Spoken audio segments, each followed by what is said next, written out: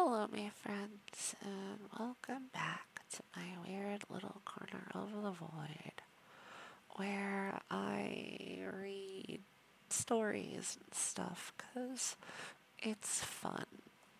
Uh,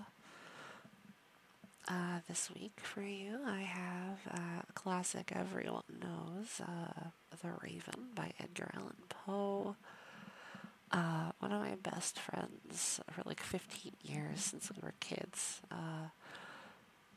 She gave me like the sweetest phone call ever recently. She had just listened to my podcast or she listened to it a while back. It doesn't matter. The point is, she was just so sweet and enthusiastic and like just excited and just gave me the most like wonderful, heartwarming feedback, and she is wonderful, and I would have done it otherwise, but especially since she was so excited, I asked her if there was anything she'd be interested in hearing on the podcast. She had apparently just finished recently the Fall of the House of Usher on Netflix and was on a Poe kick. So she requested The Raven, and yeah, here we are. So without further ado, please enjoy Edgar Allan Poe's The Raven.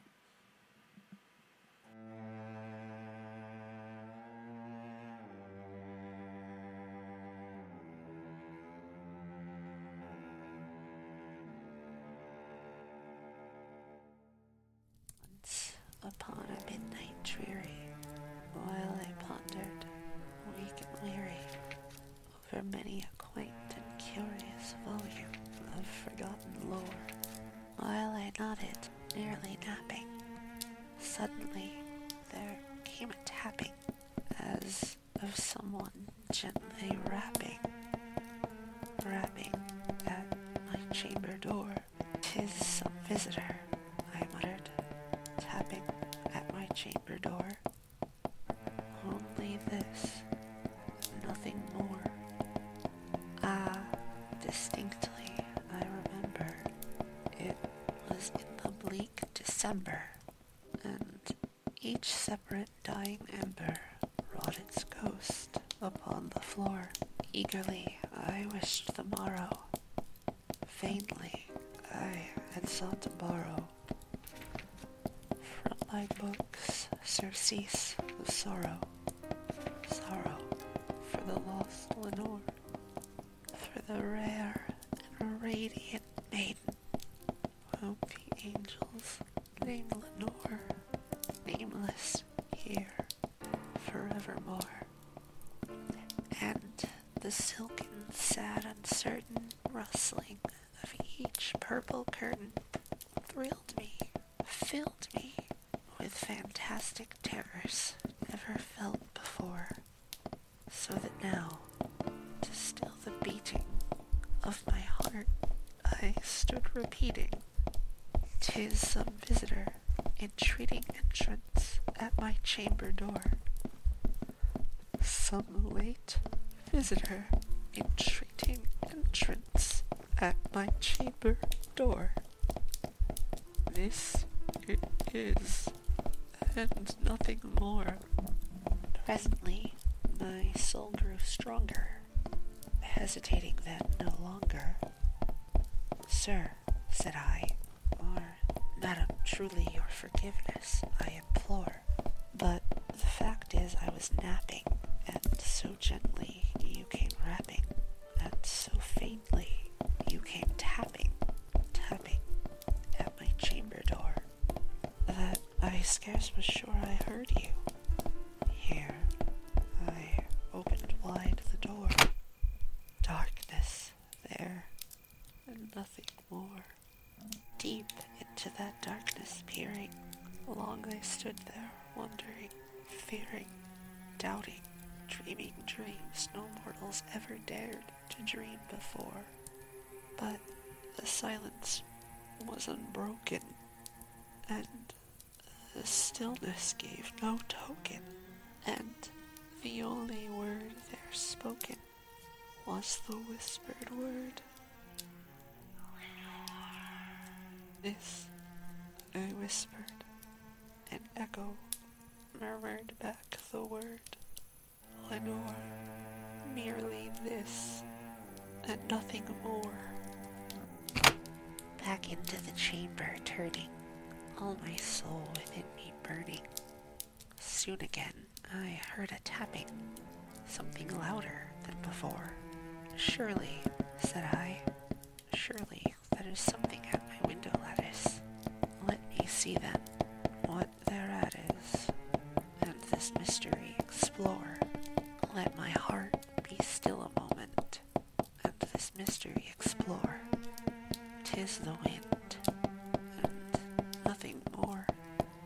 Open here I flung the shutter, when, with many a flirt and flutter, in there stepped a stately raven of the saintly days of yore. Not the least obeisance made he, not a minute stopped or stayed he, but with mine lord or lady perched above my chamber door, perched upon a bust of Pallas just above my chamber door, perched and sat, and nothing more. Then this ebony bird beguiling my sad fancy into smiling, by the grave and stern decorum of the countenance it wore. Though thy crest be shorn and shaven, thou, I said, art sure no craven, ghastly, grim, and ancient raven, wandering from this nightly shore. Tell me what thy lordly name is on the night's Plutonian shore. Quoth the raven, nevermore.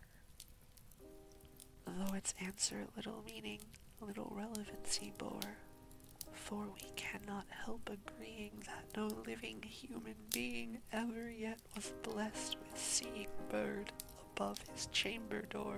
Much I marveled this ungainly fowl to hear discourse so plainly, bird or beast, upon the sculpted bust above his chamber door, with such a name as nevermore. But the raven, sitting lonely on that placid bust, spoke only that one word, as if his soul in that one word he did outpour. Nothing farther that he uttered, not a feather then he fluttered, till I scarcely more than muttered, other friends have flown before. On the morrow he will leave me, as my hopes have flown before. Then the bird said, nevermore. Startled at the stillness broken by reply so aptly spoken, doubtless, said I, what matters is its only stock and store, caught from some unhappy master whom unmerciful disaster followed fast and followed faster, till his songs one burden bore, till the dirges of his hope that melancholy burden bore, of never, nevermore. But the raven, still beguiling all my sad soul into smiling, straight I wheeled a cushioned seat in front of bird and bust and door. Then upon the velvet sinking, I betook myself to linking fancy unto fancy, thinking what this ominous bird of yore, what this grim, ungainly, ghastly, gaunt, and ominous bird of yore meant in croaking nevermore. This I sat engaged in guessing, but no syllable expressing to the fowl whose fiery eyes now burned into my bosom's core. This and more I sat divining, with my head at ease reclining, but whose velvet violet lining the lamplight gloating o'er. She shall press, oh, nevermore. Then methought the air grew denser, perfumed from an unseen censer, swung by seraphim whose footfalls tinkled on the tufted floor. Wretch, I cried, Thy God hath lent thee, by these angels he hath sent thee, respite and nepenthe, from thy memories of Lenore. Quaff, O quaff this kind nepenthe, and forget this lost Lenore, quoth the raven. Nevermore. Prophet, said I, thing of evil, prophet still, if bird or devil, whether tempter sent or whether tempest tossed thee here ashore, desolate yet all undaunted on this desert land enchanted, on this home by horror haunted, tell me truly, I implore, is there balm in Gilead? Tell me, I implore, quoth the raven. Nevermore. Prophet, said I, king of evil, prophet still, if bird or devil, by that heaven that bends above us, by that God we both adore, tell this soul with sorrow laden, if with distant maiden it shall clasp a sainted maiden whom the angels name Lenore, clasp a rare and radiant maiden whom the angels name Lenore. Quoth the raven, nevermore. Be that word our sign of parting, bird or fiend, I shrieked, upstarting, get thee back into the tempest and night's Plutonian shore. Leave no black plume as a token of that lie thy soul hath spoken. Leave my loneliness unbroken, quit the bust above my door. Take thy beak from out my heart, and take thy form from off my door. Quoth the raven, nevermore. And the raven, never flitting, still is sitting on the pallid bust of Pallas just above my chamber door, and his eyes have all the seeming of a demon's that is dreaming, and the lamplight o'er him streaming throws his shadow on the floor, and my soul from out that shadow that lies floating on the floor shall be lifted nevermore.